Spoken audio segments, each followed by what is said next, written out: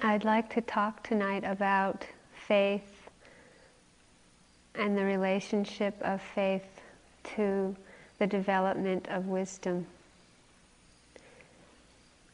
The practice that we're doing here is vipassana, which one translation is to be able to see clearly, to be able to see the way things are, to be able to see the truth.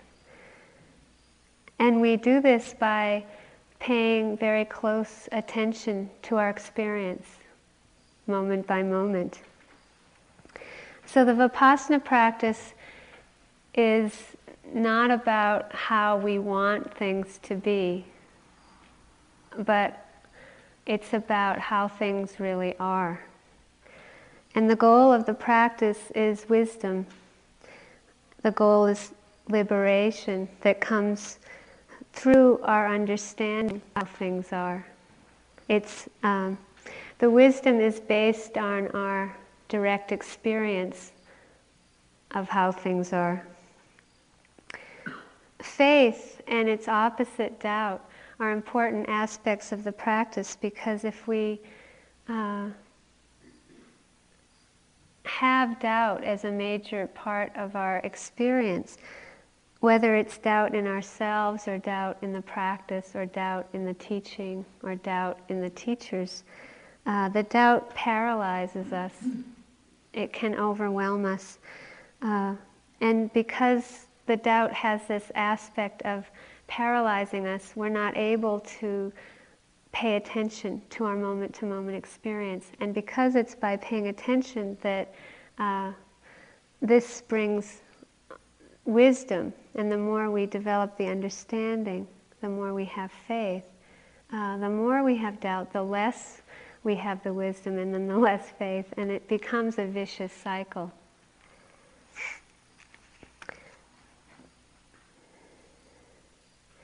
So I'll be interweaving mostly aspects of faith and mindfulness with a little bit about doubt tonight. And I hope for you to feel inspired to keep going with your practice. Sometimes after the first day of sitting, it can get kind of heavy the first night.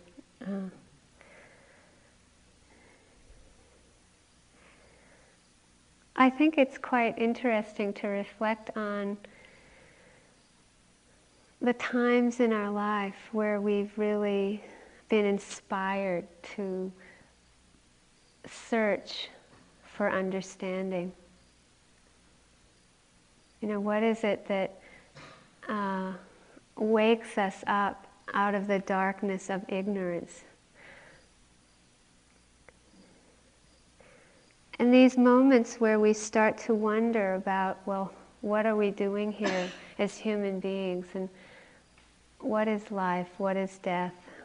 Who am I? All these very important spiritual questions, they start quite young, and hopefully they continue throughout our life. For me, the experience of seeing my mother sick when I was very young and then go through a process of dying affected me more deeply than anything, I think, in my life. The power of that as a child, to have that openness of a child and to watch this decay and this loss of control inspired me to search deeply when I was young. And I think that looking back on it was a great gift that she gave me. I think there are many ways in which this reflection on, well, what is life, what is the meaning of being here, can happen in many ways. I have a memory of having the same boy in my elementary school classes. He was in my kindergarten class, my first grade class, second grade, third grade, fourth grade, fifth grade, sixth grade. And he grew up behind a bar. He grew up in probably the worst section of the town I grew up in. And every day I walked by the place where he lived on my way to school. And I remember just wondering, well, why does he have to live there? Why I could see, even in kindergarten, that it just seemed too hard that where he lived and his family. And I could see it just getting harder and harder for him. And then in 6th grade, he was in a car accident and died with his brothers. And that affected me so deeply. I didn't ever have a talking relationship with him. But somehow I cared about him because I lived through these years with him, and I couldn't understand. Why did he have to go through that? Anything like this, any way in which we're affected by something, and we start to wonder, well, why? What is going on here? We all have these moments in our life and people and situations that affect us, and they're real important, they're valuable, there's something to honor, because they help to wake us up to search. How else would we get here in this room, doing what we're doing?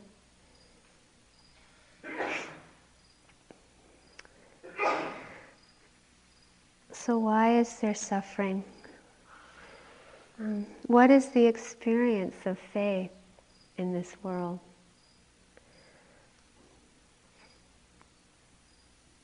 When we experience faith that's born out of some understanding of how life is, we usually will feel more at home in life.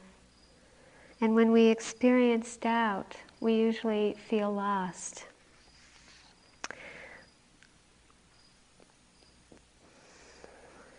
I found a poem this year by a man named David Wagoner called Lost.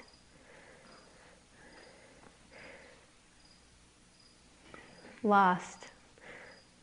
Stand still.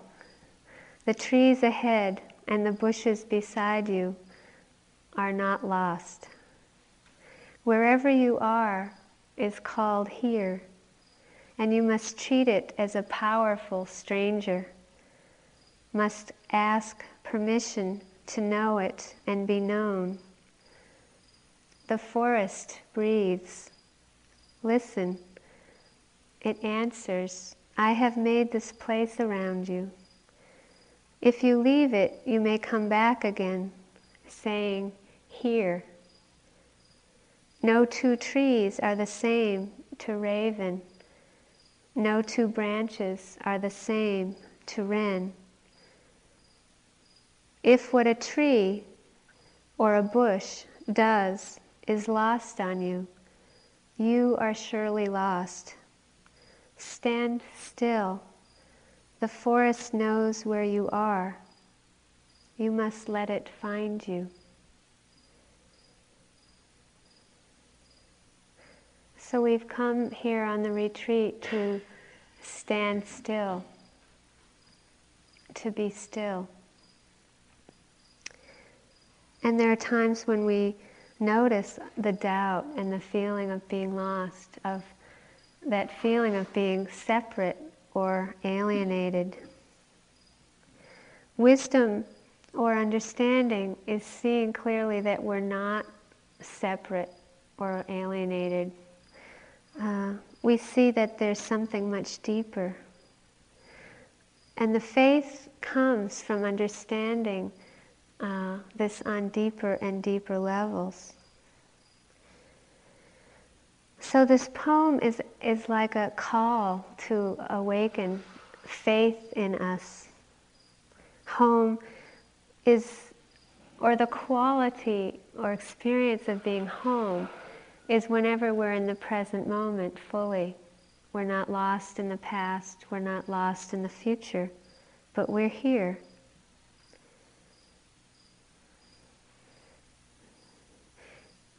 If we don't experience a moment of our life with awareness, in that moment we're lost. That moment is lost on us.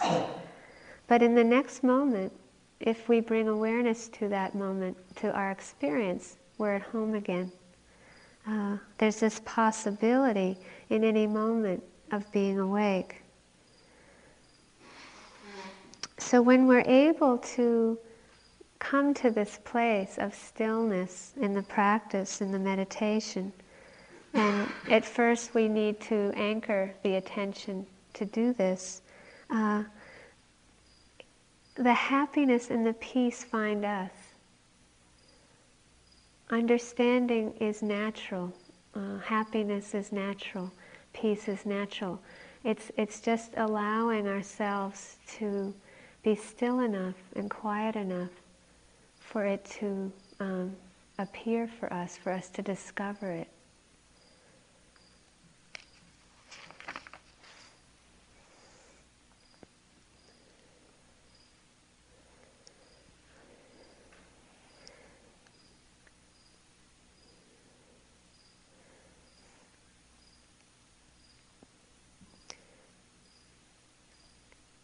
Whenever we shut down, whenever we become numb, when we don't want to be here, when we indulge ourselves in any fantasy, when we're not in the present moment, this is a way in which the doubt paralyzes us, because it's out of that feeling of being lost that we're less and less in the present moment. And that this kind of thoughts that will happen is, I can't do this, or I'm no good, or how am I going to get through 3 months of this? Maybe you thought that once today. What did I sign up for this again for? Those are doubting thoughts. So whenever we notice ourselves shutting down or fantasizing, when we're not in the past or the future, what's interesting is that if we can just be mindful of that, all we have to do is be aware of it. When we notice it, we can begin again. And that's mostly what you'll notice yourself doing, especially these early days, is noticing that, lost, okay, just come back. Lost, okay, just come back. It's simple. And it's out of this ability to begin again, and to begin again, and to begin again, that a faith in ourselves to keep going no matter what occurs. And this brings a tremendous amount of confidence in ourselves, in our ability to do the practice. And this is very important. In any moment of pure awareness, when we're not lost in the past, when we're not lost in the future, there's no aversion and no greed in the mind occurring. And that moment of pure awareness can be so powerful, we feel at home. And this happens for us a lot. Any moment you remember to come back and just actually experience that moment fully, we're at home. It's out of this being in the present moment that we start to develop understanding of how life is. And there's more and more freedom that's born out of this understanding. So out of the ability to be in the present moment, out of the stillness, out of the solitude, out of this ability just to be and let things be, we gradually start to have experiences that are deeper than what we're usually having on the surface of things.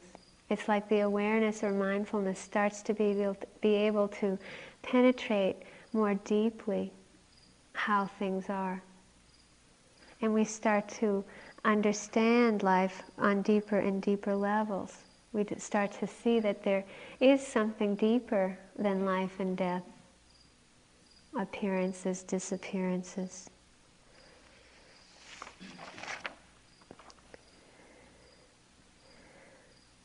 the quality of faith is like a surrender to life just as it is. And it's not the experience of just enduring. And it's not the experience of submission. But it's this deep surrender of, it's a surrender to life as it is with understanding. Often children affect us, our hearts, because they come into this world often with an innocent trust and an innocent faith. But if you look closely at that kind of innocent faith, it's not based on the hard knocks of life. It's not based on the hard knocks of experience. Children aren't able to understand great pain or difficulty because the mind is too soft. It's unable to open to pain. And if we look very closely at what doubt is, it's often the inability to open to a painful experience. And because we haven't been able to open to it, we haven't been able to understand it, and we become afraid of pain rather than able to understand it. So there's a difference between like an innocent faith and a mature faith. In this practice, what we're doing is developing a mature faith. It's a faith that's based on how life is. It's based on that life includes the pleasant and unpleasant. And can we open to all of experience, not just pleasurable experience?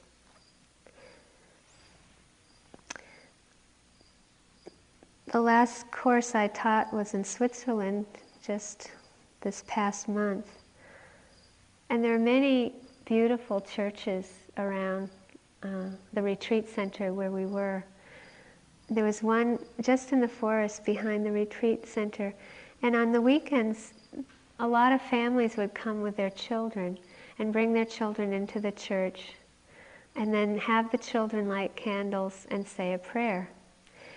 And I would love to be there, just sitting in there, watching, hearing the family come, talking and having fun and really loud and laughing. And they'd come to the church, and then the parents would go, shh, to the kids, And you'd notice them, their eyes get big and opening this huge old door in a big stone church and walking in. And these churches are very old, so they have this history of sacred faith. And this, you can just see this transformation of the children coming in and this innocent kind of reverence for that sacredness. And loving the feeling in the church, loving to light the candles. And these experiences are very powerful for us as children. This ability to have this brightness of mind, brightness of faith around, say, in Asia, it will happen when a person walks in and sees a Buddha. There's a history, incredible history, of just this immediate faith when they see a Buddha. This is an innocent faith. And then through the meditation practice, we can start to develop a maturity of faith that is based on something, an experience that is very deep of how life is. Mature faith is verified by our own understanding.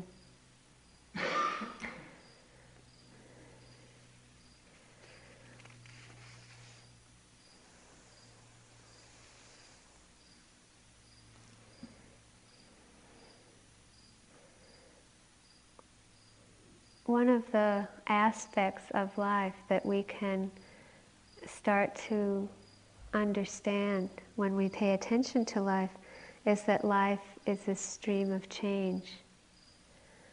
One of the beauties of a long retreat like this is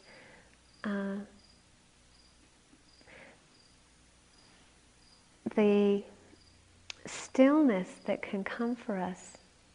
And out of this stillness, the quality of exploration is so profound. When we start to look very closely at moment-to-moment change, we start to see that with each moment of consciousness, there's a pleasant, unpleasant, or neutral feeling. And you'll hear us talking about this a lot during this retreat, that we have no control over that life will be pleasant, unpleasant, or neutral in any given moment, and that it's constantly changing. So out of seeing this over and over again, we start to understand that anything can happen. And we never know what's going to happen. And we might ask ourselves, why is it so hard to just simply be in the present moment? It's such a good idea. And when we experience it, we think, why can't, it's so wonderful. What is it about life that it's so hard? Why is it so hard to flow with life just as it is? And the Buddha's understanding of suffering happened on such a deep level. He taught that if we can take the time to be still and to look really closely at how life is, we can see that suffering isn't the presence of pain, and it isn't the presence of pleasure in our life, but that suffering is reacting to the passing of pleasure with attachment, and that happens because the pleasure feels so good, and we identify with that pleasure as me, or I, or mine, and we hold on to the pleasurable experience. Even when it passes, even when the river of life changes, we hold on, and that holding on is this incredible contraction in the mind, and it's really painful. And because we feel so separate. And the other way that we suffer is reacting to unpleasant feelings with fear and aversion. Even though we can't control the stream of pleasure and pain coming and going, we identify with the pain as being mine, or I, or me, and we push it away. And just like when we hold on, the pushing away is a contraction in the mind, and that's when we feel like an I. That's when we feel separate, and it's so painful for us. Even if it's a little bit of aversion or a little bit of attachment, it's really painful.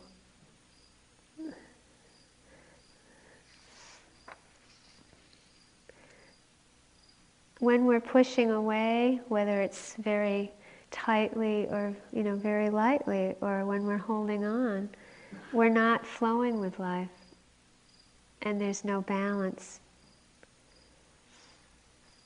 So the pain and the pleasure are not a problem if we're protected by the presence of mindfulness. Mindfulness is what enables us to develop this mature faith. This mature faith includes this ability to open to pain, to see it clearly, and to understand it.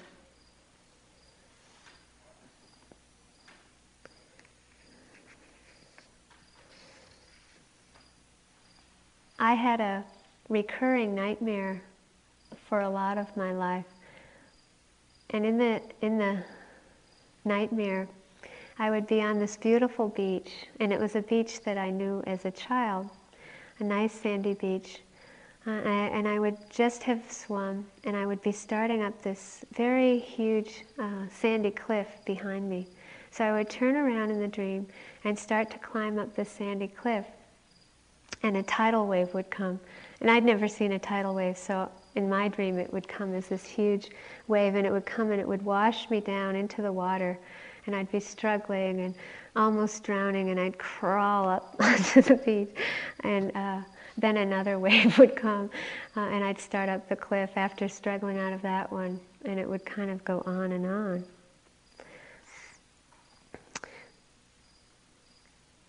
I didn't understand, what was going on at that time that I was having these nightmares, but I would know that I was afraid.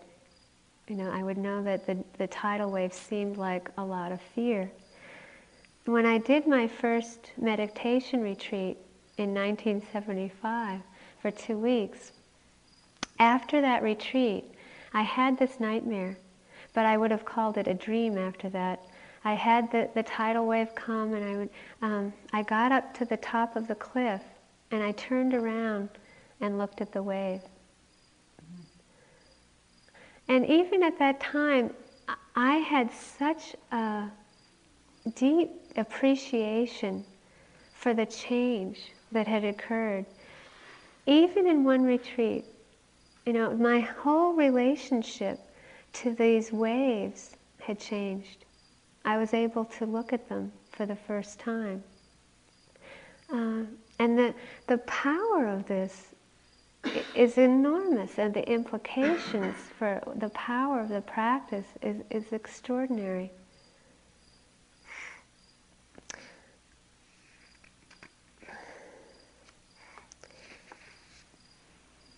How do we manage to face life as it is without drowning in the waves of experience? For some people, it might not be a tidal wave, it might just be a little wave.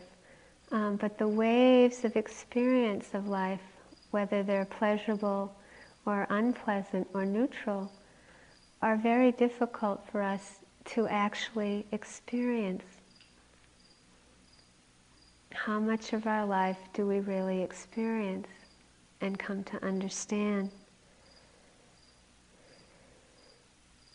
So over the years of practice, I started to see that mindfulness had 3 aspects, which I think are helpful at times to keep in mind, especially in a long retreat, because we can apply mindfulness to anything that's happening. It doesn't have to be an unpleasant tidal wave. It can be a very powerful, a pleasant feeling that has a grip on us. So mindfulness has 3 aspects: recognition, acceptance, and non-identifying. For example, if something unpleasant happens and fear arises in our experience, we usually deny or resist that the fear is happening. And recognition is very simply being able to go, oh, fear is happening. It's very simple.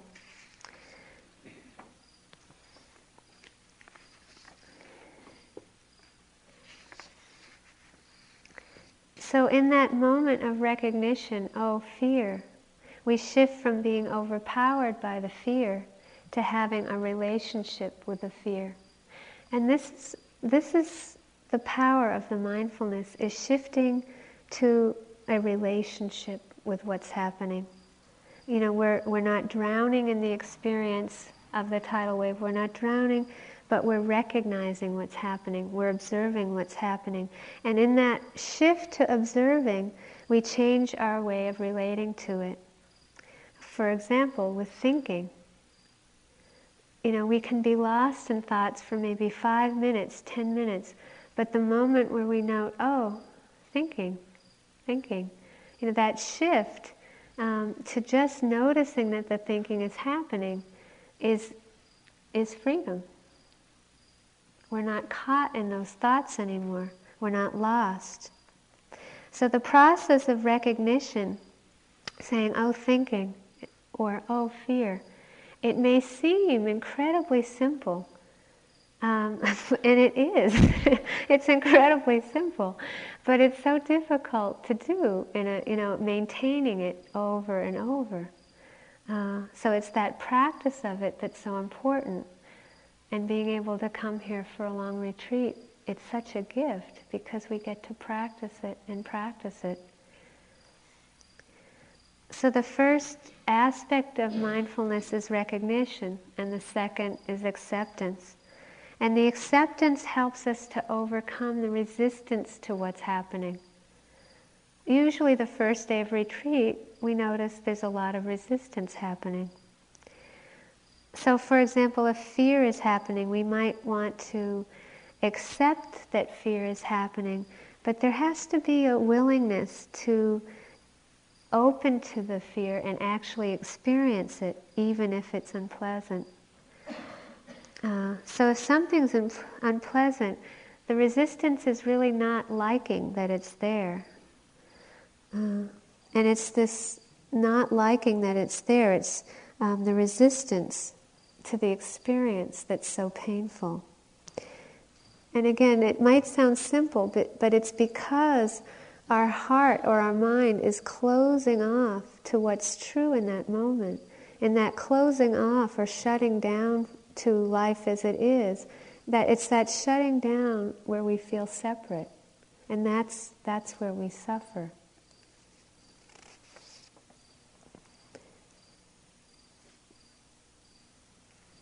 When I was in my early years of meditating, I remember having a real vivid experience of this intense fear arising. And I asked myself, oh, what am I going to do with all this fear? You know, have you had those moments where you think, what am I going to do with all this anger, or whatever it is, all this doubt, or all this whatever it is, what am I going to do with it? And then I thought, maybe I could try accepting it. And recognition sounds really simple, and acceptance sounds really simple. Why don't I try accepting this? But we can't always do it. It takes a lot of energy to be really interested in the fear or whatever it is, the doubt or whatever it is. We have to let go of any ideas that we have about it and just drop into that unknown of actually experiencing it for the first time. Oh, I thought I got rid of that. I thought, I don't want to look at that again. But again, it's that beginner's mind where we go, oh, I wonder what fear is. Or I wonder what the breath is. Even though I've experienced breath 10 billion times, can I look at this for the first time? Acceptance is what gives us this chance to explore what's happening and then learn to work with it skillfully. So instead of closing off to unpleasantness, acceptance helps us to open to it. And this gives us the chance to truly experience it. It's this acceptance that helps us move from immature faith to mature faith. If we can accept the presence of pain in our human life, we can explore it, understand it. And it's out of the understanding that freedom comes and the mature faith. It's acceptance that lets us just let the pain be. So much of the practice is learning to let things be. Say a painful emotion such as anger arises, often we think about the anger, and we get involved in feeling right or justifying what we're feeling or blaming, and this is like drowning in the tidal wave. And the drowning in the tidal wave, which is thinking about what's happening, thinking about the anger, is actually avoiding experiencing it. When we can start to explore anything that's happening, whether it's the breath or whether it's the sound, like of the sound of the cricket right now, or whether it's fear, when we can explore deeply and directly from this very still place of awareness, there's a possibility of letting things be experiencing them and then letting them go. But we can't let something go unless we've experienced it. So the mindfulness has the three aspects of recognition and acceptance. And the last is non-identifying, which I'll just go over very briefly. The non-identification with what's happening is what brings us great space in the mind. It brings space in the heart. It brings liberation. Non-identification means that we're not taking what's happening personally. And the mindfulness is actually stronger than the experience because it simply observes experience. So say if fear is happening, we can develop the strength to not identify with the fear as I or me or mine.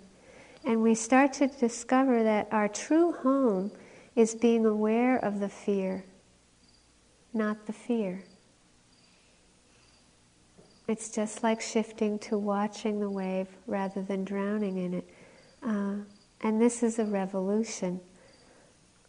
Eventually the waves of fear or whatever come and go, but the waves don't disturb the awareness. So we can start to learn to be at home by resting in awareness, which is like being on the cliff and turning around to observe the waves.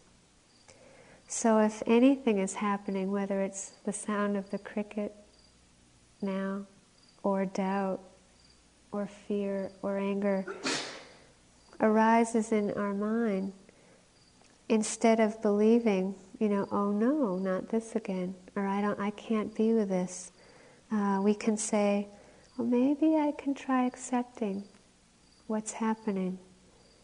And then we can open to our experience and let whatever's happening live its life out from a resting place. And it's a very natural place, this awareness. And you notice we start the days of meditation very simply with letting sounds come and go, and the breath come and go, and body sensations come and go, because it's easier to do this with breath, body, sound, than with mental states or difficult emotions or thoughts. But over time, just as we can let a sound arise and pass, and we let it be, we can do this with anything that's happening. We can learn not to identify with any experience. And this is done by seeing clearly that the fear isn't mine, or the sound isn't mine, or the breath isn't mine. The mindfulness treats each wave of our experience equally, and it doesn't value one wave over another wave. The mindfulness brings freedom, and the mindfulness enables us to live very fully in the present moment, whether it's pleasant, unpleasant, or neutral, without losing balance. So we see clearly that sounds, body sensations, breath, thoughts, emotions, mental states, they're not personal, they just come and go. And we can rest in the awareness of them. And the awareness is stronger than the experience itself. As we get practice with this, we start to be less afraid of unpleasant feelings. There's less need to run from difficulty, and we become less attached to pleasure. We no longer feel so separate from life or alienated. There's more ability to flow with life like water flowing. And it's interesting how the more we learn to be detached or not identified, actually the more we're able to be fully connected. And it can seem like a paradox. It's very difficult to explain this kind of attention, or quality of attention that can observe but be fully connected. We fully experience, but we're detached. And in this ability to have this balance of detachment and connection, the heart or mind becomes very light and buoyant and joyous.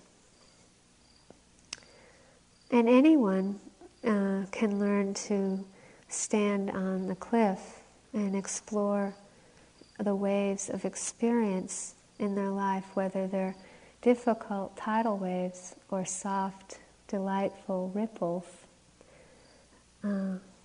We can do this with a warm, loving awareness.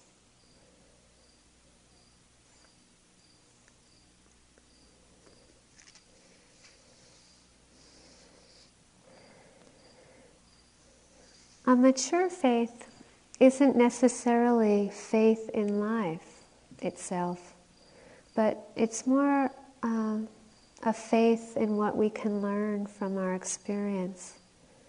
It's a faith in the freedom that comes from understanding life. It's a faith in this resting place of awareness itself. The practice is experiential, so it's really very simple in that we take one step at a time, one breath at a time, and we just surrender to life as it is. We can't see ahead. We just keep going.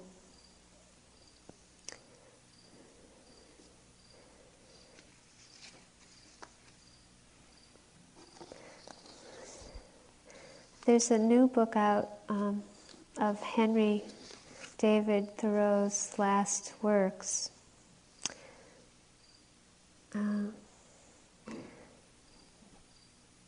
And I'd like to just end this talk with something that he wrote.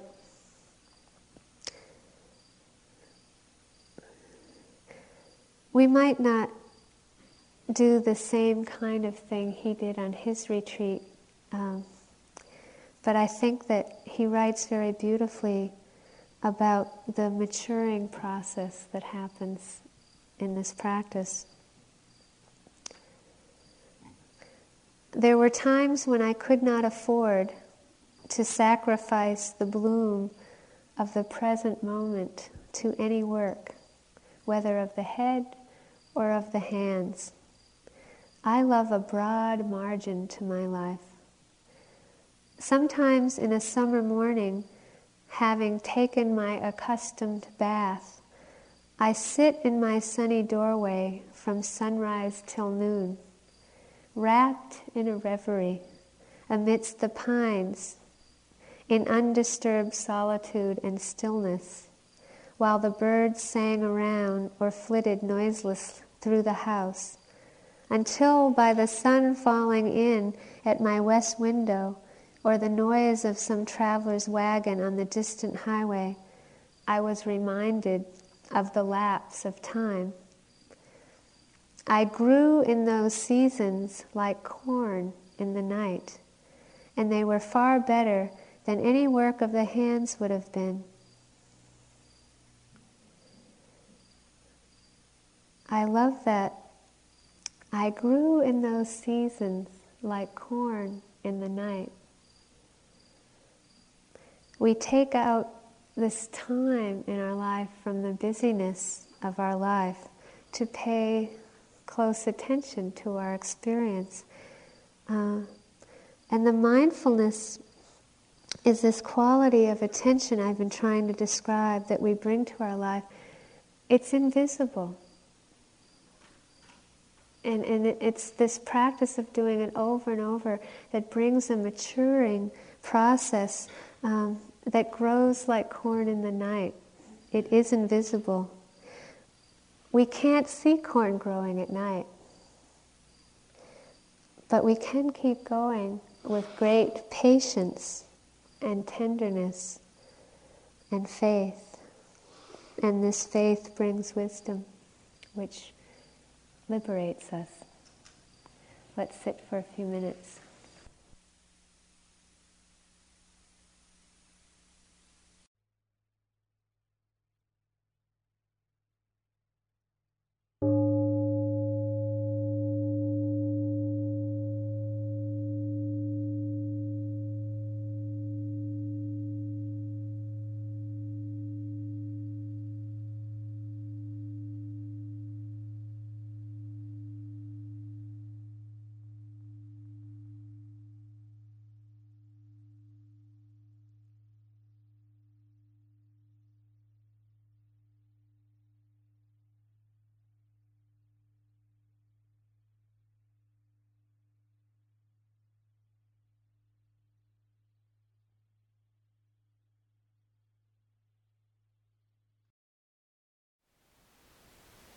Thank you for listening.